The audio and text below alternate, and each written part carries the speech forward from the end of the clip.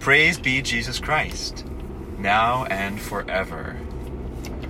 Well, good morning and welcome to the second episode of In Your Embrace podcast for the year 2020. The new and improved, no longer called Morning Walk podcast.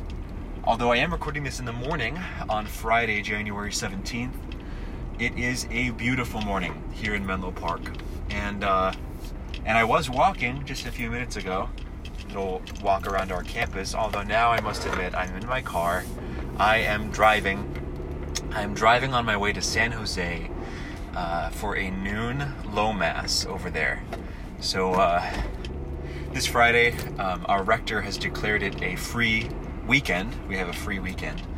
And so we were excused from the normal seminary routine of prayers and mass in the morning. There's no classes today. So we kind of have the day free to use as we will, to use at our discretion. And then, in fact, the rest of the weekend, as I'll talk about in a minute, I still have various obligations this weekend, and most of us have at least something going on. But technically, it is a free weekend, and our time is our own, which is very nice. So today, I woke up early, woke up at 5, according to my one resolution for the year. And I prayed my office very early. I had a lovely cup of coffee, and then I went out for a run, my first run of the year. My first run actually in a very long time, in months. I have not been exercising for quite a while, and so I'm trying to get back into it. So this morning I went for a lovely jog around the neighborhood, and then came back, had my time of mental prayer, a little holy hour in our chapel. Went for a lovely, then, as I said, a little stroll around the campus. And now I'm heading over to this church in San Jose for Mass, the noon Mass. So all in all, it's been a good day so far.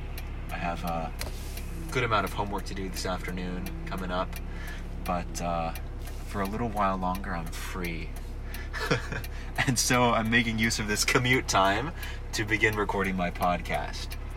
I've been sitting here for the longest time at the exit to the seminary trying to turn left on Middlefield Road. And now finally, praise God, hallelujah, I've been able to turn left. Okay, so here we go. I'm on my way. So yeah, as I mentioned, the first week of classes has now ended. Our first week back at St. Pat's for the spring semester. It's been a bit crazy, especially for my class, Theology 2, with scheduling conflicts. We haven't had too many of those last year or last semester, not really any schedule conflicts, but for whatever reason this semester we just had a lot of trouble with our classes. And so first day of class on Monday, we learned at the very last minute that a class which was scheduled for 2 p.m. and it was supposed to be 1 hour long was moved back to 1 p.m. and it was 2 hours long. So it ended at the same time, but it began an hour earlier. And we found out right before class, so we had to hustle over there. And so our Mondays are totally full. We've just got class from 9:30 until now 3 p.m. So that's a real long day.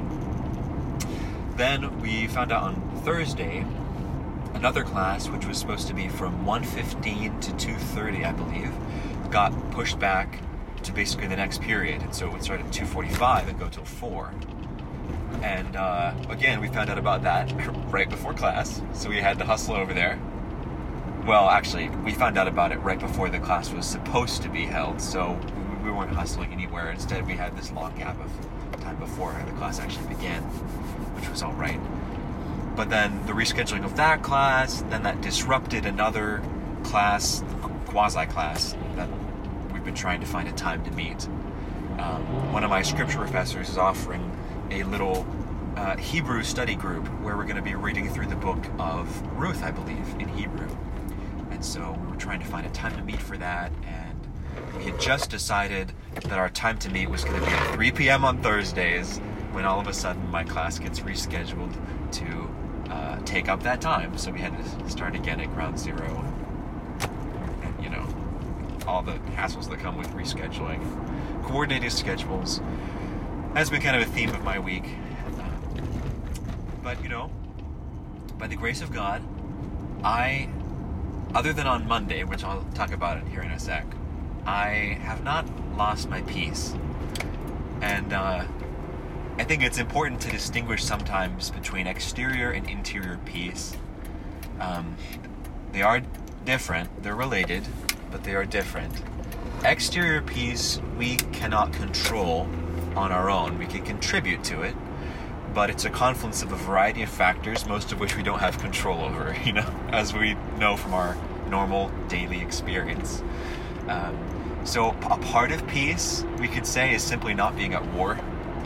When exterior circumstances are good, things are going along easily, there's not resistance that I'm being met with, and there's exterior peace. But I can't control whether the exterior peace exists or not. I had no control over these scheduling conflicts this week, which were causing some stress for myself and my classmates.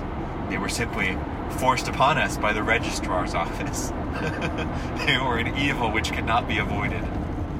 Interior peace, however, does lie within our control. And we can say peace, I believe this comes from St. Thomas Aquinas, although I hesitate to misattribute it. It might not. But let's just say St. Thomas says this, that peace is the daughter of order. Peace comes about when things are rightly ordered. And in particular, if we look at the state of our own souls, our own interior lives, what are our various powers and our discrete actions, what are they ordered toward? See, if the different areas of our lives, especially our interior lives, our interior acts, if they're ordered toward ends which are opposed to one another, then we are not going to be at peace. We're going to experience interior turmoil and distress. But if all of our acts are ordered toward one end, then we will experience interior peace. And therefore peace is the daughter of order. Peace also really is the daughter of charity.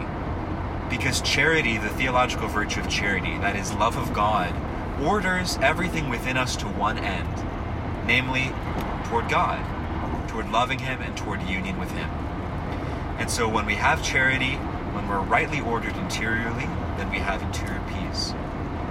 Now, our exterior actions can contribute towards our interior peace. And so I don't want you to think of these like they're two totally separate spheres, the exterior and the interior. Because the way that we conduct ourselves in the outer world really reveals the way that we are interiorly, whether we like it or not. And so if we are interiorly virtuous and we're interiorly living a life of charity, ordered toward union with God, then exteriorly we're going to conduct ourselves that way. And insofar as we fail in doing that, it shows that there's aspects of our interior selves that have not fully been integrated by charity, with the virtue of charity. There's parts of ourselves that are still ordered toward different ends. And so there's still opposition, there's still interior disunity, disharmony, and a certain lack of peace. Now, all this to say, on Monday I failed to get up at 5 a.m., as is my resolution for the year. First day of the school year, I slept in 2 hours. My guardian angel, I think, must have woken me up at 7, just in time for morning prayer. So I woke up, I stared for a moment at the clock in a state of disbelief, and then flew out of bed. I started bouncing all around the room, saying, "Oh no, no, no," trying to get ready, I'm sure it was comical, like knocking things over, getting myself ready. I managed to get down to prayer just in the nick of time. Not the way I wanted to start the year. And the entire day, I felt like I was playing catch up, I was constantly behind. I was constantly rushing, racing through things. I prayed my office in like little bite-sized increments, rushing through the prayers at top speed whenever I had a little free time throughout the day, just to get it done. And it was like that with everything throughout the day. There wasn't enough time for anything. I was trying to squeeze everything in, and it destroyed my interior peace. By the end of the day, I felt exhausted. I wanted nothing to do with God, because I felt that, on some level, that He had been the one who imposed all these obligations on me, which I spent the whole day trying and largely failing to complete, to succeed at. So again, at the end of the day, the last thing I want to do is pray. But as I will speak more about shortly, I am following this method. It's called the PAR method, PAR, which stands for prepare, act, and reflect. And it requires me to reflect at the end of the day. Sort of like if you know anything about Ignatian spirituality, Jesuit spirituality, sort of like the practice of the examen at the end of the day. When you look back over all your actions and you ask yourself certain questions, it helps to prepare for the next day also. So I had to do this reflection and reflecting over the day and just realizing how losing this one battle, the first battle of the day in the morning, the battle to get up at 5, the battle of what Saint Jose Maria Escrivá calls the heroic minute, how it had really disturbed my entire day, and I don't want to say made it impossible, but we can say, okay, sure, on a subjective level, because I was not prepared to receive the Lord's gifts, and I remained stuck in that first decision of sleeping in. It made it impossible for me to live out the rest of the day in a state of serenity, and with my end focused on union with God. And so, for all day, it was trying and failing to just meet obligations, cross things off my to-do list. Also, dealing with the difficulties the day threw at me, like the scheduling conflicts, etc., which I wasn't well prepared to meet. Now, I think it was by the Lord's gift, really, that I had this experience on the first day of the semester, because it encouraged me the next day. I knew I really had to get up at 5 o'clock in the morning and spend my first hour of the day, pray in my office, and really live according to the plan of life, the schedule that I prepared for myself. And the 2 days could not have been more different. As I said, the first day was so rushed. The first day, from the first moments, lacked peace. I was just going about all my business in a state of perpetual hurry. And on the second day, from the first moments of the day, I was at peace. I was serene. And that day had its own challenges, but I was able to meet them without allowing my inner peace to be disturbed, without becoming, well, without disharmony entering into my interior life, you know? And so that's where we should be. That's what the Lord wants from us. He wants us to live in such a way that whatever happens to us exteriorly, interiorly, we remain with Him. We always remain with Him. And so it's entirely possible for us to become, we can become stressed, we experience the effects of that on our bodies, we can get headaches, whatever else. But we should not lose our peace of soul. If it does, if we do, it shows that something is wrong with us on a spiritual level. It's not something that can't be cured. It's not like a brokenness that we inherently have that the Lord cannot cure us of. But it should inspire us to stop and to reflect and to think, what is it that's causing me to lose my peace? What is the interior disharmony? What are the opposing ends that I am working for right now? Because if we're only working towards love of God, out of love of God and towards the union with God, we're going to be at peace. So what else am I working towards on some level interiorly that's causing me to experience this disharmony? Now, I talked about the PAR method, which I'm using, and this comes from a great tool I acquired this year. It's called the Monk Manual, M-O-N-K, Monk Manual, which is just so fun to say. It's a kind of a daily planner, in a certain sense, but it's also more than a planner. A planner is for doing things more efficiently, for organizing your time more productively, optimizing your workflow, and so on. But the Monk Manual, it builds itself as I believe, a journal for being plus doing. And so it's really built on sound principles of Christian anthropology, I would say, the Christian view of who man is. And at the most basic level, we can say man is a human being, not a human doing. Man is a human being. The Monk Manual is supposed to be a way to not just optimize your workflow so you can be more productive and get more things done, but to help you be the person that you want to be. And so to live your life reflectively, intentionally, from day to day, week to week, and month to month. So each manual covers 3 months, 90 days. It has monthly pages, weekly pages, and daily pages. And it applies the PAR method. So at the most zoomed out level, you got your monthly page. You're preparing at the beginning of the month, or whenever you start to use the manual, be any day. But you look at the whole month. It gives you a little calendar, so you can write in like the most important events of the month. You fill in the calendar so you kind of have an image of the month to come. Then the manual asks you to do two things. You choose one habit which you're going to build for the whole month. And it's got to be something concrete you can track. So for me, this month, it's this resolution of waking up at 5 a.m. every day. That's my habit for the month of January. Then you also select for the month a theme.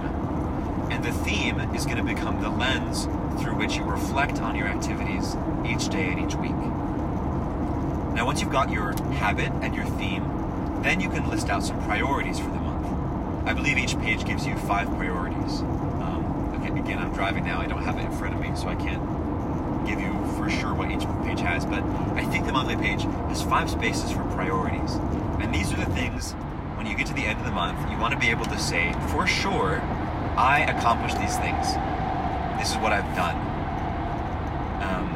So for me, one of my priorities for January is to read the whole play Henry VI by Shakespeare, which is, I'm following the Shakespeare 2020 schedule to read his complete works throughout this whole year. And so, though that's what's assigned for the next couple weeks. So by the end of January, I want to have finished parts 1, 2, and 3 of that whole play. Now, from the month view, you can drill down a little bit closer and you go to the week view. The week view, you look at the next 7 days ahead of you. Again, it gives you space to write in any appointments that you have or kind of fixed things for the week. On the week view, you're going to write down 3 priorities. And these can be drawn directly from your monthly priorities, if some of those are things you want to really accomplish by the end of the week. Or you can have different, discrete priorities just for that week.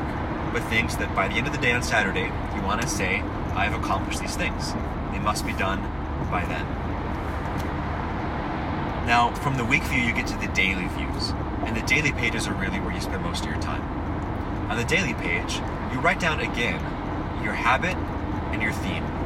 You write it down every day. And so it keeps it fresh in your mind. It's reinforcing the habit and it's reinforcing the theme. Then it gives you an hour-by-hour schedule for the day. You'll write in 3 priorities for the day. Again, you can import these from the week if there's a certain priority you want to focus on that day, or it can be just for the day, things that by the end of the day you want to say for sure that you've done. Then you look at the hour-by-hour schedule. You write in when you're going to wake up, when you're going to go to bed. You write in your fixed appointments. So for me, these are things like class times, prayer times, meal times that the seminary provides for me. Then you look at the rest of the day, and you can see in the day, where are your white spaces? Where's the free space? And you can begin to allocate time for accomplishing your priorities. Now, the way the schedule is, you can't allocate anything less than a half an hour. And so it really inspires you to manage your time well. It shows you how much time you really have. You can't, you can't take 1 hour and expect to get 3 priorities done. At most, you might be able to assign 2, and if you're being realistic, probably 1. So you've got to budget your time. But you're doing all this the night before. You prepare. This is P of the Parmen. This is P, prepare. So the night before, you're preparing for the next day. You're scheduling it all out. It also gives you a to-do list area where you can write down small one-off items, short things you can accomplish whenever you happen to have a little free time, like sending emails if you have to do that, or give someone a call, whatever. You can write those down there. Then, this is really an area where I think the good Christian anthropology at the root of the monk manual shines, because in preparing for the next day, it asks you to identify ways you can give, at least one way that you can give the next day. And so by this time, you've got your priorities done, you've scheduled out your day, you've got your habit, you've got your theme, and now you've got a pretty clear mental image of what the next day is going to bring. Now, you project yourself forward into that and you think, how can I give this day? It's not all about me. It's not just about accomplishing my goals. But as St. John Paul II teaches us, man only finds himself in a true gift of himself. I'm going to talk about this more, by the way, in the theology section today. This is my topic for our little theology discussion later on. But you have to think, how can I give of myself in the day to come? At least one way. For example, one thing I'm trying to do each day this week is to walk at least 30 minutes a day. Just go for a little walk. I've made it a priority each day of the week. And so for one of the days, when I was trying to think, how can I give tomorrow, I thought, well, maybe I could just invite someone who I wouldn't normally maybe have a conversation with, one of the brothers who I don't know so well, to take a walk with me and to join me. I was going to walk after lunch, I think. So to join me for this walk after lunch, and we can have a conversation, and I'll get to know the guy better, and maybe he has something he'd like to talk about. So you think about things like this, ways you can give. Now, step 2 of PAR, A, you act. So then the next day comes and you live through the day. And you're following your schedule, and you're accomplishing your priorities, you're accomplishing your goals. And as the day progresses, there's always different circumstances will arise. Maybe you have to adjust a little bit here or there, but for the most part, you're just sticking to what you've set out for yourself. You're following your schedule. You're accomplishing your habit. Make sure you get your habit in there. And the goal of all this is that you're able to live through the day in an intentional way without losing your interior peace. Because as you've done all your preparations, you're keeping your end in mind. You're thinking of, and the monk manual doesn't put it in these necessarily theological terms, but you're thinking of, as you're preparing for the next day, who do I want to be? Remember, I'm a human being before I'm a human doing. So, as the person I ideally want to be, how am I going to live out this day? You're making time for what's really important, not just accomplishing all these random items that the world's going to throw at you, but setting time aside, especially at the beginning of the day for me, like the first hour of the day from the office, setting time aside for what's truly most important. Now you're living out your day. You've set time aside to do what you really want to do, as well as to get the things done that you must do. So you're living out your day intentionally, peacefully. At the end of the day, now it's time to reflect on that day. And so on the daily page, it's a 2-page spread. On the right side of the daily page, it gives you about half a page to use for your reflection, and it asks you certain questions. It asks you to identify 3 highlights for the day. And you don't spend a ton of time on this. You don't spend a ton of time on this.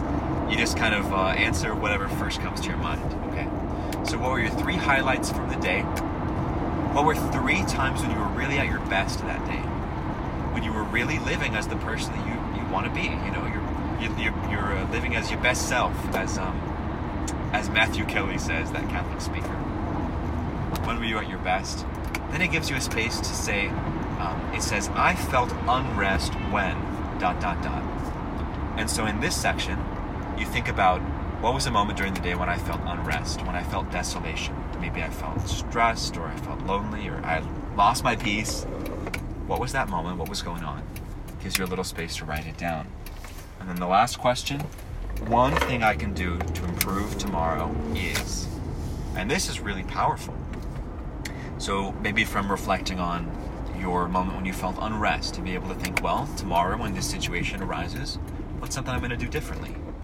Or if you didn't do your habit that day, that's one real easy way you can improve tomorrow. Do the habit. Or maybe something you did well. Maybe it's the way that you gave that day. When you're thinking the next day, maybe I can do that again. Or what's a way I can do it better? So we're always trying to improve, not just resting on our laurels. Now, you finish your reflection, now you prepare for the next day. And so it gets you, as you're doing it, I've been doing it for a week now, I can say it gets you into a rhythm, this PAR method. And it's not some esoteric, strange method. I mean, prepare, act, reflect. It's basically, when you think about it, it's just the way that we ought to be living anyway. We don't simply act and then just keep acting. No, we prepare ahead of time so that we're able to act really as rational beings, as human beings. We're able to act in accord with who we want to be. And then after we've acted, we reflect and we say, did I really act like who I wanted to be? How did I succeed? How did I fail? How can I do better? It's a really great way to live out your days, your weeks, your months. And so I recommend the Monk Manual to you if, like me, you're looking for ways to live a more ordered life, ordered toward the ultimate end, which of course is love of God and union with God. Now, I've arrived at the church, so I'm going in for Mass, but you will not experience a break in time. When I come back out, in what for you will be just a few seconds, we are going to talk about today's saint, the saint of the day, St. Anthony of the Desert. More of that to come in a moment. Did you know that we are called to be saints? What is a saint? Well, a saint means one who is holy.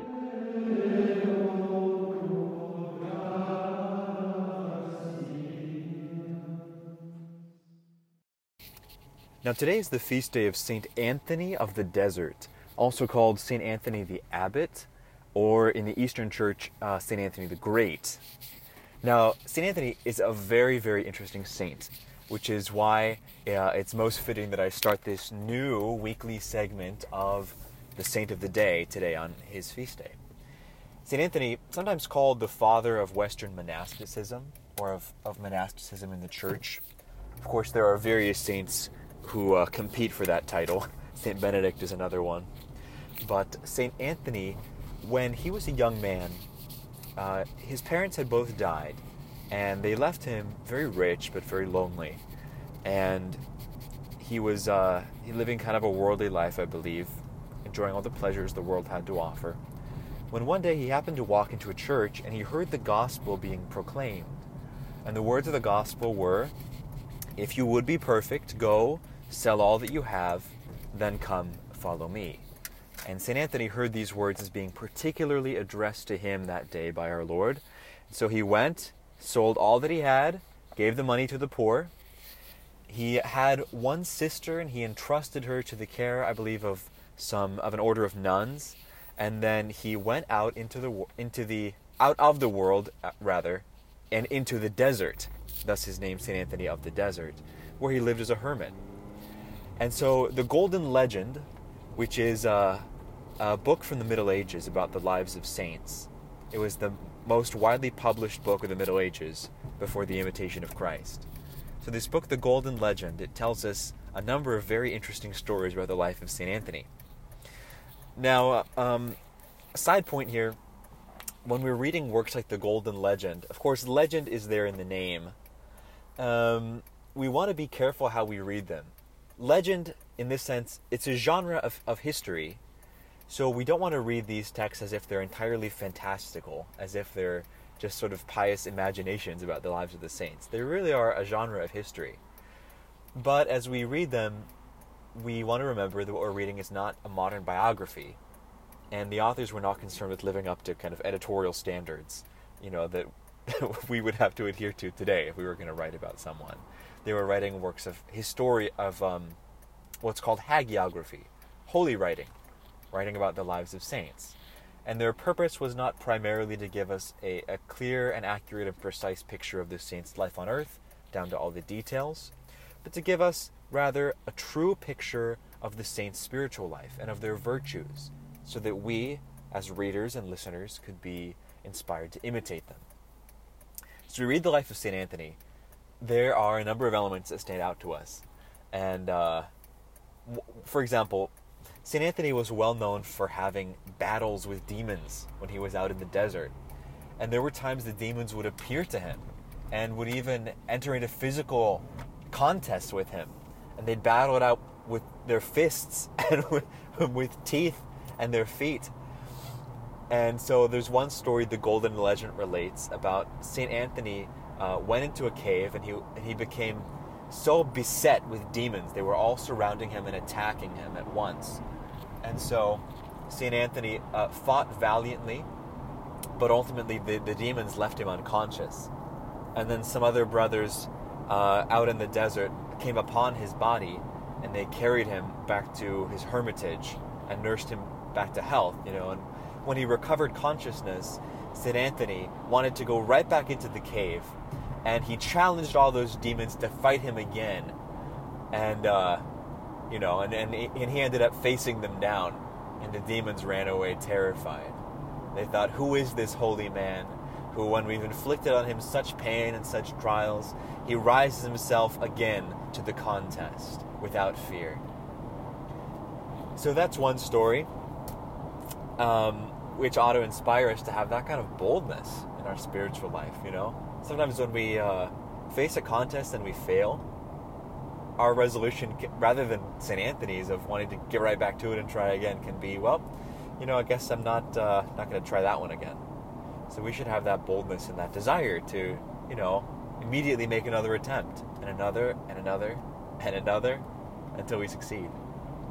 But the story that I really wanted to relate about the life of St. Anthony, I read this morning, and I think it's very revealing, because sometimes with a saint like this, the great St. Anthony, the greatest of the Desert Fathers, really, we can read about his life and it can almost be discouraging for us if we're not careful, because we see that he lived and he achieved such heights of virtue, such holy sanctity, such discipline. He sold everything he had and gave it to the poor. He went and lived in a cave in the desert in total solitude, devoting himself to prayer and fasting. And people would come to seek his wisdom.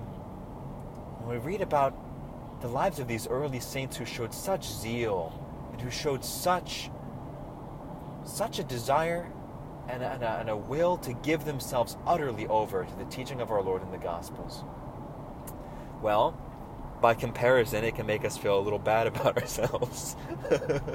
And in a way, it should make us a little bit uncomfortable.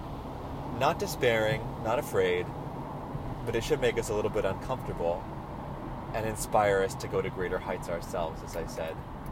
Well, this other story I want to relate about St. Anthony ought to give us also a little bit of comfort, I think, and to show us the great value of moderation in the spiritual life. You know, the other day I was talking to a brother, by way of introduction. I was talking to a brother at a meal, and he was encouraging me to go vegan for Lent. And he lives as a vegan all the time. So he was telling me the way he began was he started to be a vegan one year for Lent when he heard a priest give a sermon saying that the discipline, either something that we give up or that we take on for Lent, we had to continue through the whole year. And the next year, we'll keep it up and we'll add something new at Lent, and then we'll keep it up. And the idea is you just keep adding and adding and adding for your entire life.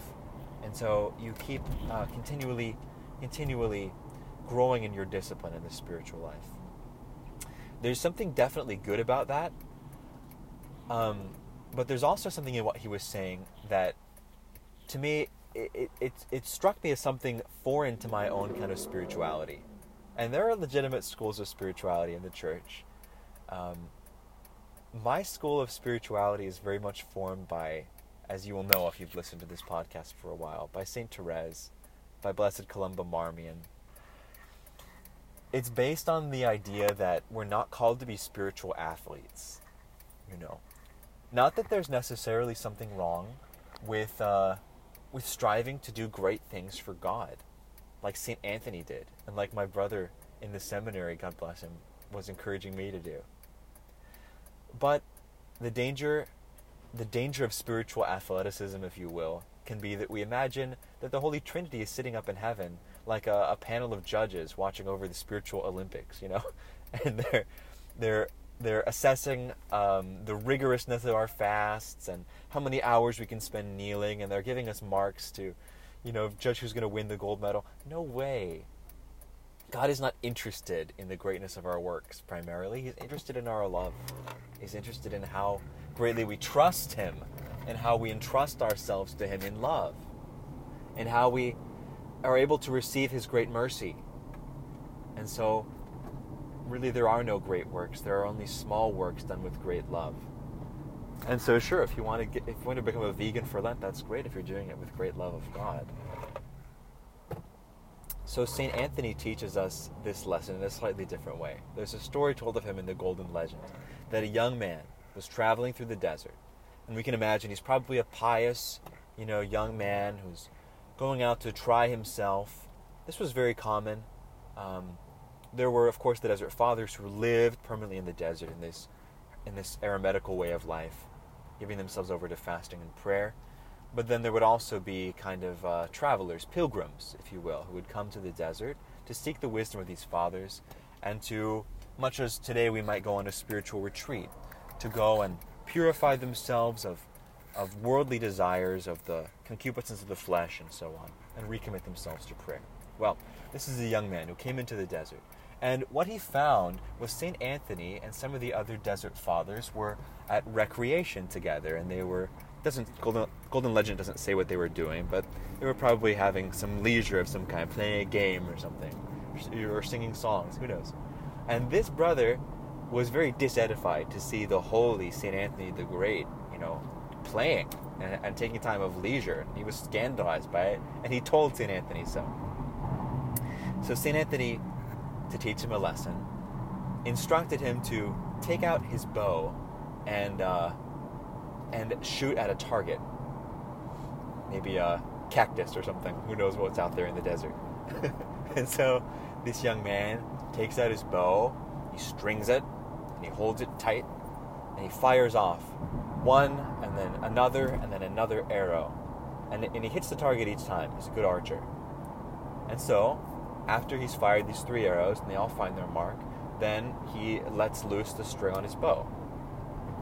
And then Anthony says, "Whoa, hold on a second. Why did you loosen the string on your bow?"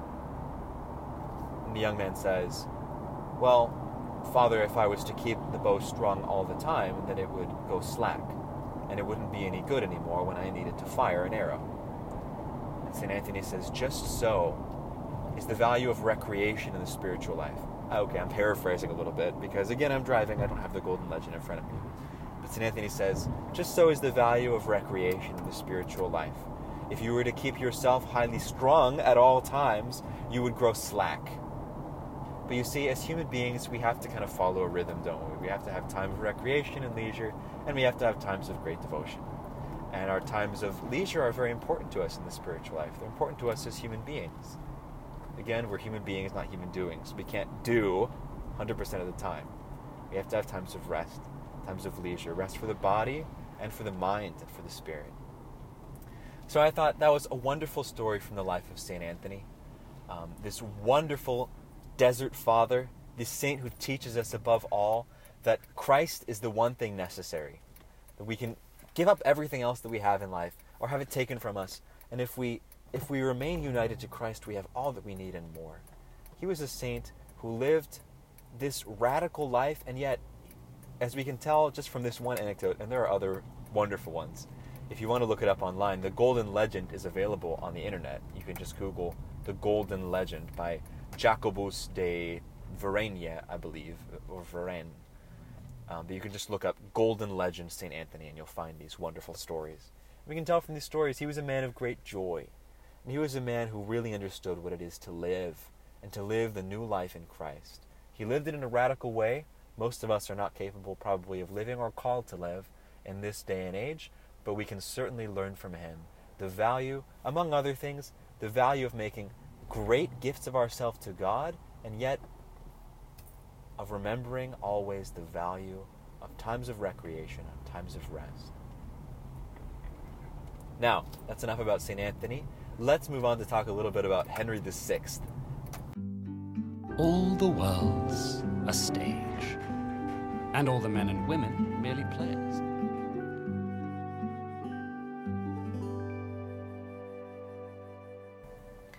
Henry VI. I have just a couple of things to say about this play so far. I've just finished part 1. It's a play that's broken up into 3 parts, which Shakespeare wrote at different times. And from what I've read, this part 1, was actually written last, and it kind of functions as a prologue to the other 2. So I'm about to get started on part 2, probably today or tomorrow, but I finished part 1. It is a wonderful, wonderful play. It's a wonderful story. I don't think it's very well known these days, but it's kind of a shame. It's very well constructed. It is a bit confusing because it's a historical play, and so you have all the characters have various names, and sometimes their names might change if their title changes. So it's a little difficult to keep track of the way that they're all related to each other. Also, the names, the relations, it's a bit of a mess. But that was the historical reality. And so It's set right after the death of King Henry V. In fact, the opening scenes of the play are just after they learn of the king's death, and then by his grave, not graveside. What do you say? His coffin, I guess, for the wake. And so King Henry V was known as a great conqueror, and he won a lot of victories for England, especially in France. Now England is embroiled in war in France again, and there's this prophecy that was made that all that King Henry V had won, his son would lose. And so his son, his successor, is a child. He's a young boy. And what we see in part 1 of King Henry VI is the way that the country very quickly kind of falls apart without a strong hand on the helm. When there's a child who's king, all these other elements in power are jockeying to get more of it. And so the Bishop of Winchester, who later becomes a cardinal, he's kind of got his own political game that he's playing, and his rivalry is with the Duke of Gloucester, who's the king's uncle. And the bishop is also the child king's great uncle, so you see they're all related. But so Gloucester and Winchester are vying for power, and then they're inspiring factions who are fighting in the streets. And then you've also got the War of the Roses basically starting during this time. So we see one scene between the Duke of York and the Earl of Somerset in a garden, and they are each insulting each other, and then they have a crowd of their kind of friends around them, and they begin, one plucks a white rose and puts it on his lapel and says, "If anyone here is on my side, let them not be ashamed to wear a white rose to show it." And then the other one plucks a red rose, and you see how it progresses. Well, the tensions here escalate to the point where they go before the king, and some of their supporters are called in, and they're asking permission from the king to fight each other to the death, for the honor of their lords who they support, the one belonging to the white rose party, the other to the red rose party. And the king, the child king, trying to cool the tensions, he says, "Why should it make any difference if I wear a red rose or a white rose on my breast? When, these two men, my advisors, I love them both the same." But then he does something very foolish, and he pins a white rose to his breast. And so, of course, no matter what he says, he's wearing the symbol of one of the factions, so he's just encouraging more factionalism. And so what we see with poor King Henry VI is really a young leader who's had leadership thrust upon him, and he's finding his way, and he's kind of caught flat-footed, and he makes some mistakes. And there's other elements in government who are much more experienced, who are manipulating him, and who are using him to their own advantage. We see it very much at the end of the book, when the Duke of Suffolk, the king, in order to conclude this long war with France, they're arranging a marriage between the king and then the daughter of one of the French earls or something. And then this Suffolk, the Earl, I think he's the Earl of Suffolk, he meets Margaret of Anjou, who's the daughter of another French lord. In the aftermath of a battle, he meets her and he takes her captive. But he's enchanted with her. He falls in love with her. And so he devises this whole plan where he's going to convince poor King Henry VI to marry Margaret of Anjou, disrupting this other arranged marriage they've got prepared. And then he is going to seduce her, and Suffolk is, and take her as his lover. And then, by having power over the Queen, he'll have power over all of England. And so you see how there's plots upon plots that are coalescing around the boy king, Henry VI. One scene, though, that I found particularly moving that I want to talk about is it takes place in France during the wars. And the English have a wonderful, wonderful general named Talbot. I don't think he's a general, maybe that's not the title anyway, but he's a military commander. He's won lots of victories, and the French are just terrified of him. His name's Talbot. And so there comes a time when, with the help of Joan of Arc, whose characterization we'll have to talk about a little bit later, with the help of Joan of Arc, the French have regained several cities from the English.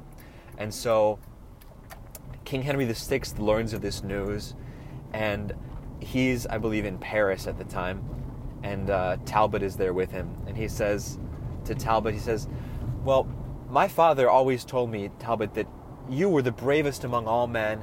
You're the greatest of England's generals. Would you be willing to go and, basically tell off the French? It's kind of a suicide mission, really. But you say, would you be willing to go, and go to this city and give the French what for? And Talbot says, why, not only would I be willing, but if your majesty had not commanded me to do it, I would be begging you leave to do it. Because he's an honorable man, and he's brave, and he's hot-tempered, and he wants to go and take the fight to the French. So he goes. Unfortunately, all these other lords, military commanders of England, they're all fighting amongst themselves, and they're using it, rather than sending reinforcements to support poor Talbot, they're using it as an opportunity to jockey for political advantage and each make the other one look bad. And so we get this tragic scene where Talbot is there, he's at the walls of this French city, and he's shouting over the wall to the French, and telling them he's been sent by Henry VI to give him a show of force. And he's making an ultimatum, like, let me into the city now and discuss terms or we'll burn down your towers. Because he's got a force with him, but it's not terribly large. Well, it turns out the French were prepared for him to come, and they've got him surrounded. There's forces on either side of him in the hills. There's another force marching up the road behind him, and there will be no escape. And unfortunately, there's no reinforcements coming from these English lords who are fighting amongst themselves. Now Talbot's stuck really in an untenable position. There's no way out. The French aren't going to let him into the city. They've got the upper hand. They've got the high ground. And then we learn that Talbot has sent for his son, a young soldier, never proven yet in battle. John Talbot bears his father's name. He's sent for his son to ride there to meet him, thinking that this would be a great opportunity for his son to share in his father's victory, a first battle. And so the son arrives, and Talbot, the senior, the general, is bewailing the situation. He tells his young son, there was a mistake to bring you here. This is a trap. You need to fly now while you have a chance. You need to run and save your life. My life is forfeit. And so what we see, these moving couple of scenes, I think in Act 4, Talbot the father is urging his son to flee from the coming battle. Talbot the younger, John Talbot, says to his father, no, there's no way that I can flee. This is my first battle. If I fly now, I'll never enter into the contest again. Once you run away, you'll never come back. And anyway, everyone will think I'm a coward. They'll say I wasn't worthy to be called your son. You who've proven yourself in so many great battles. And me, run away at the first one? No way. So he tells the father, why don't you flee? If you run from here, no one will dare say that you're a coward. You've been proven by so many battles. They'll say that you ran away so you can make a better fight of it another day. And I can stay here and fight. And I can manfully prove myself here. And then, of course, Talbot Sr. says, how can I leave? I can't leave my men here. Then Talbot the Younger says, why don't we both run away? We can both go together. But either way, Father, whatever you decide, if you stay or if you go, I'll be by your side. I'll remain with you. And so Talbot the Senior is moved by this. And he says, well, very well, my son, I can see you're not going to be budged. So remain here with me if you will. So then the battle begins. And the son is incredibly brave. And he's just going after the French. And he even encounters Joan of Arc at one time. And he has some great line for it, something like what is it? The virgin son of Talbot was not born to die in contest with a wanton maid like yourself, something like that. Because of course they're very hard on poor Joan of Arc because she was such a hero of the French, like public enemy number one for England. Anyway, so Talbot the Younger is proving himself so well in this battle. He's fighting so valiantly, but ultimately he falls because there was really no way for the English to win this. unless reinforcements arrived, and they don't arrive in time. So Talbot the Younger falls valiantly in battle. And then we have this scene. The English are all slain. Talbot the Senior is grievously wounded. But he comes upon the body of his dead son. And he has this soliloquy where he's speaking to him. And he says, "Death triumphant, but oh, young Talbot, if death had been a Frenchman, you'd have killed him too." And you can see in him such pride at what his son has achieved, even outweighing his grief at the loss of his son. He's proud of his son's valor and of his son's integrity and his honor. And then Talbot himself succumbs to his wounds, holding his young son in his arms. And so, obviously, this scene is a tragedy. The whole play is a tragedy. This scene is especially tragic. It shows, among other things, the vanity of putting politics and self-interest above, helping out another. These lords should have sent the reinforcements for the good of England and for the good of their friend and comrade Talbot. And this disaster could have been averted, as even the French themselves admit. If England had sent reinforcements, this day would have gone very hard for us, they say, as they're gloating after the battle. So this scene is tragic, of course, and we can look at it and we can say, having seen the conversation between Talbot and his son before the battle, well, what was the point, really? One or both of them could have gotten away alive. And we can kind of understand Talbot the Senior's position, and he's not going to abandon his men there. But what about Talbot the Younger? I mean, his point is he doesn't want to flee, in part because he thinks people are going to call him a coward if he runs away from the battle. They'll say he wasn't worthy of being called his father's son, and they'll mock him. And he'll think, yeah, but you would have gotten away alive, though. I mean, isn't your life worth more than your reputation? Well, of course, this was a very different culture, and it was an honor culture, but what I see in this is, I see the son who's not willing to abandon his father. And I see in this a certain echo. Of course, when we talk about fathers and sons, our minds go immediately to the Holy Trinity. I see in this a kind of an echo of the Son, the beloved Son of the Father, who was sent into the world with full knowledge that his mission was going to involve suffering to the point of death for the salvation of humankind. And who goes into the world saying, as a great poem by St. John of the Cross has it, it doesn't translate well into English, it's more poetic in the Spanish, but Father, my will is your will for me. My will is your will for me, and my delight is to do what you will for me. So the Son goes into the world knowing that it's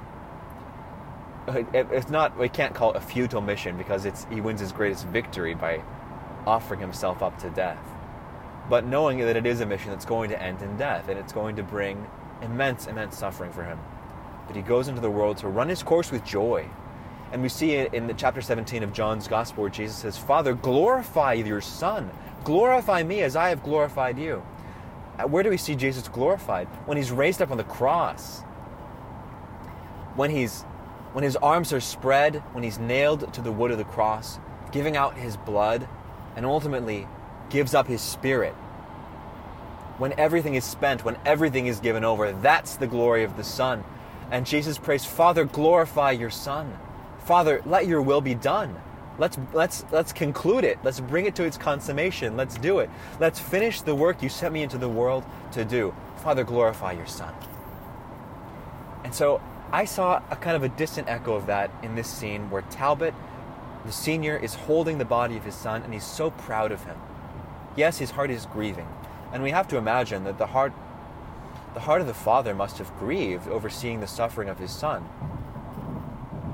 And yet, far outweighing that grief, I think we can speak of the father's pride in his son. The delight of the heart of the father at the obedience of his son. And the son who endured to the end, who stayed fast, who stayed firm, who kept his eyes fixed, as it were, on the mission, on the end, all the way to his dying breath. who would not yield. Of course, when we look at the life of Jesus, there's always a kind of a paradox. He won everything by giving everything up. He won the ultimate victory over sin, over Satan, over death by yielding himself up to death. And so the death of Jesus is a far greater thing than the death of young John Talbot. But we do see a kind of an echo of it there, I think, in the steadfastness of the Son and in the pride of the Father. And so I was very moved by that scene. And of course, if you listen to last week's podcast, you'll know I'm coming off of this silent retreat the week before last about spiritual fatherhood. So I'm kind of reading everything through the lens of fathers and sons right now. It's a major theme in my spiritual life and in my reading. So I was very moved by that scene. And it should be an inspiration to us, just as the life of St. Anthony is an inspiration to us. Not to contradict what I said earlier, we're not striving to be spiritual athletes, I hope, in the sense of just striving to, win marks from God or impress God. We can't impress heaven. But like St. Anthony, and like these two Talbots, to be faithful to God to our dying breath. That should be our great hope. That should be our motivation. That is a truly great thing. It's not great in worldly terms. The life of Jesus, his life ends in an ignominious way. Nobody at that time, even his own disciples, as they're on the road to Emmaus, they're saying, "We thought he was the Messiah, but look how his life ended." They were in despair. No one before the resurrection of Jesus would have thought that his death was some kind of triumph. They thought it was the end of his life. And we see the French gloating over their defeat of Talbot and of his son. They talk about hacking their bodies to pieces, this is not victory in worldly terms. But in the light of the cross, we know what victory truly looks like for us who are followers of Christ. It's going to look like the cross. But we have to remain faithful. We have to remain faithful to our dying breath. That's victory. That is something truly great. Now, this is a natural segue into the topic I want to talk about, I think, in the realm of theology. So let's move on into that. Do not be afraid.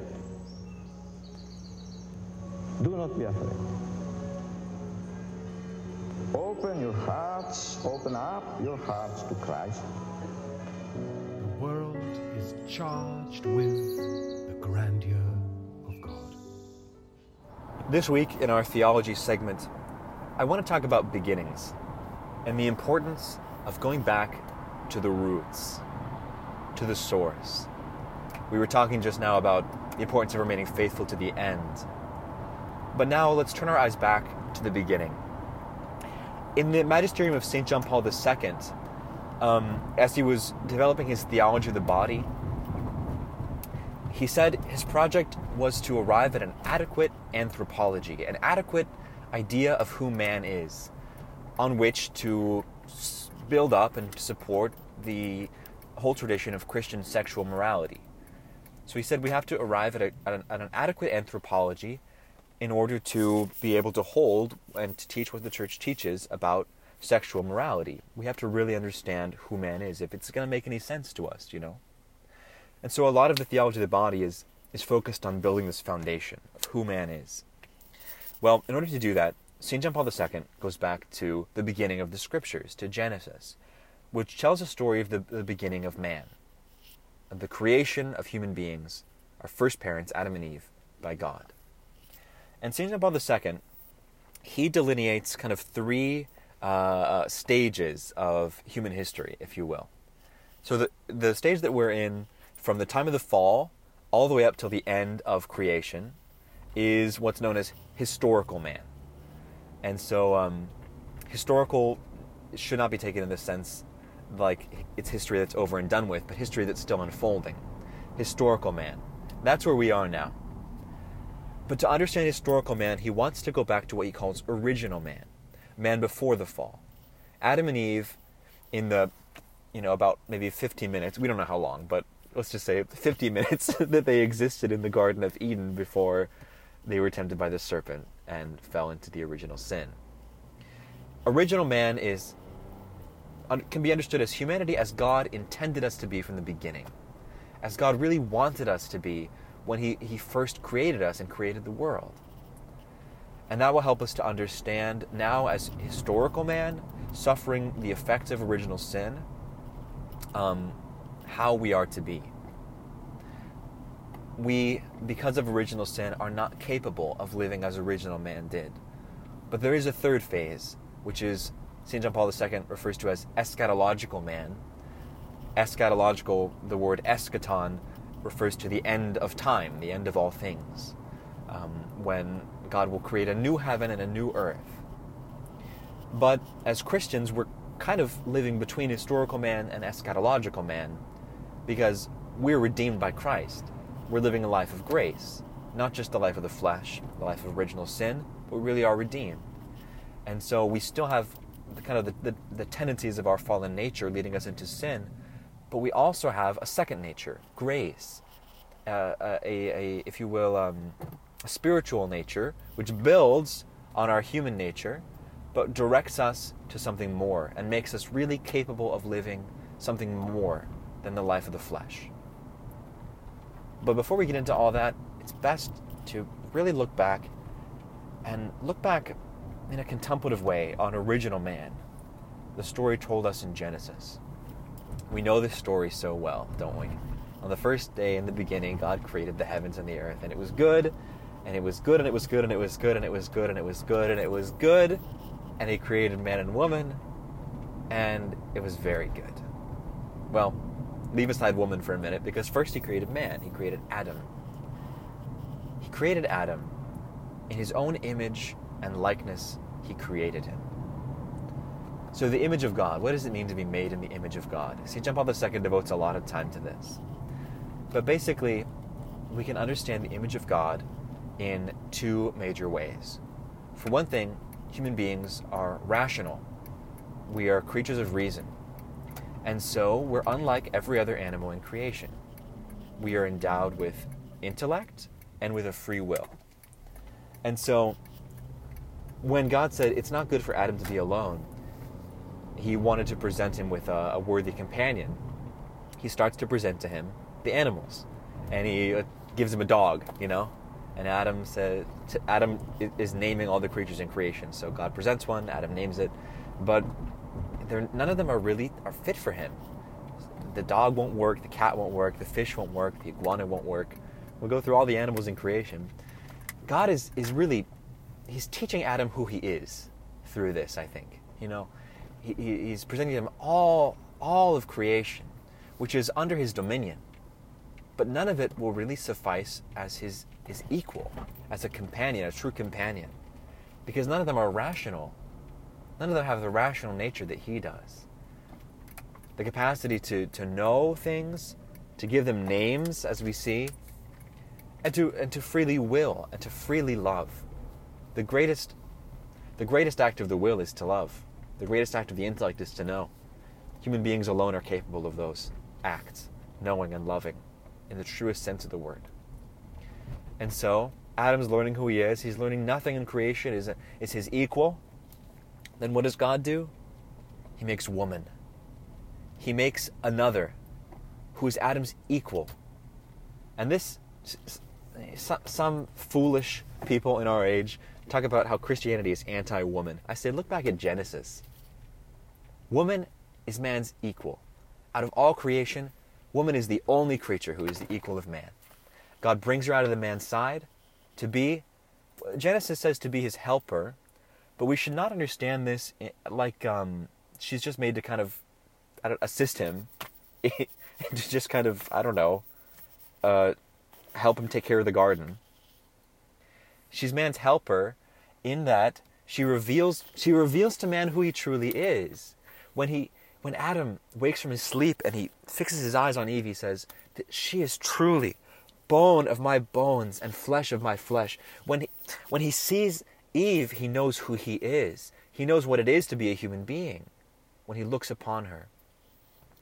And in that instant, when he sees Eve and he recognizes in her a creature like himself, with an intellect and with a free will, the same nature as he has, who's capable of knowing him and of truly being known, more than the animals. I mean, He can know the animals and, exhaustively, but he can never know Eve exhaustively.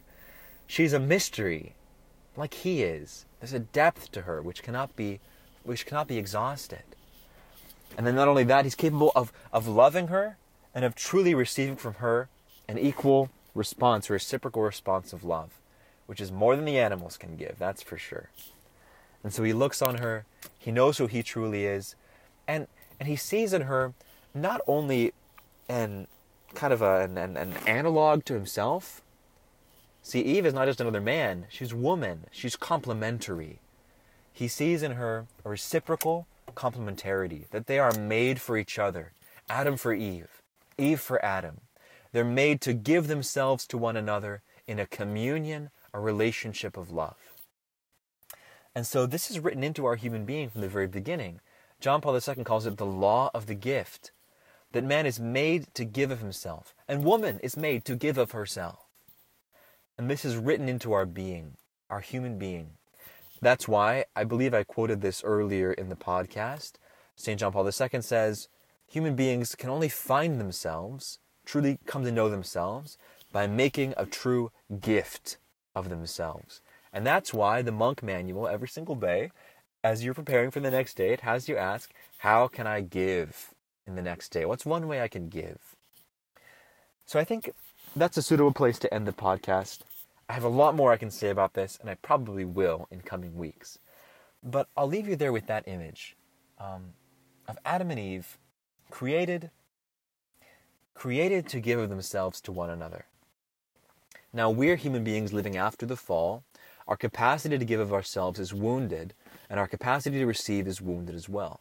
And because we live in a fallen world, we're all the more broken by our own past experiences, especially experiences in childhood, which make it difficult for us sometimes to give of ourselves fully in the way that God made us to do. But nevertheless, this is a law written into our very hearts, written into the core of our being, that we can only find ourselves in self-gift. And it's our deepest delight and our deepest satisfaction to be able to give ourselves fully and then to receive a reciprocal self-gift of another. Now, the deepest level this is true is on the level of rationality, not only on the level of complementarity. So, for example, for us as celibates, although we are giving up the real good of marriage, it's so good. John Paul II calls it the primordial sacrament, because from the very moment that Eve existed and she and Adam saw each other, they were married. See, so marriage existed from the garden. Marriage, it's that good. God willed it from the beginning. But we as celibates, as priests, we give up the good of marriage. We do not, however, give up the good of self-gift or of receiving the self-gift of another. This law of the gift, it's actualized in us in our ministry, in good friendships, in our families. And it's truly satisfying. But for many people who are called to marriage, marriage is the highest expression we have of this in our human life. And Christian marriage, we can see in it a true icon of the love of God. Because remember, this law of the gift is written into our being because God made us in his own image and likeness. God, in creating everything, he gave of himself. He gave of himself. God's creation is an act of love. Everything he created, he said that it was good. And why? Because he loved it. I mean, what do you do with a good thing? You love it. For us human beings, we see something good, then we love it. But for God, it's different. God loves, and therefore things are good. So God, in a sense, loved creation into being. He loved Adam and Eve into being. He truly gave of himself in creating all these things. And in making human beings in his own image and likeness, he wrote that law of the gift, which is his own law of love, into our hearts, that we would find our satisfaction in imitating him, in giving of ourselves to one another, and receiving a reciprocal self-gift. And that self-gift on the human plane, our ultimate fulfillment, the ultimate end of that law of the gift, is to give ourselves fully over back to him, to our Creator, the one who created us, and to receive his reciprocal self-gift in turn. That's the beauty of the spiritual life. That's the beauty of the life of grace. To be able to make a gift of ourselves, which is our deepest delight as human beings, to God, the one who created us. And to know that it truly delights his heart, his fatherly heart, when we entrust ourselves to him like that. And that he too wants to make a gift of himself to us in return. And my friends, that's what heaven is going to be. Making a perfect self-gift to God and receiving his perfect self-gift for all eternity. That is perfect delight. That is perfect joy. That is beatitude. And that is bliss. And my friends, that's what we're made for. We're made to taste it on earth, to truly live it on earth, but even more to live it for all eternity with our Father and with the Son, with the Holy Spirit. So I wish you a very blessed week to come, and I look forward to speaking to you more next Friday. May the Lord bless you. May he protect you from all evil. May he bring you to everlasting life. Amen.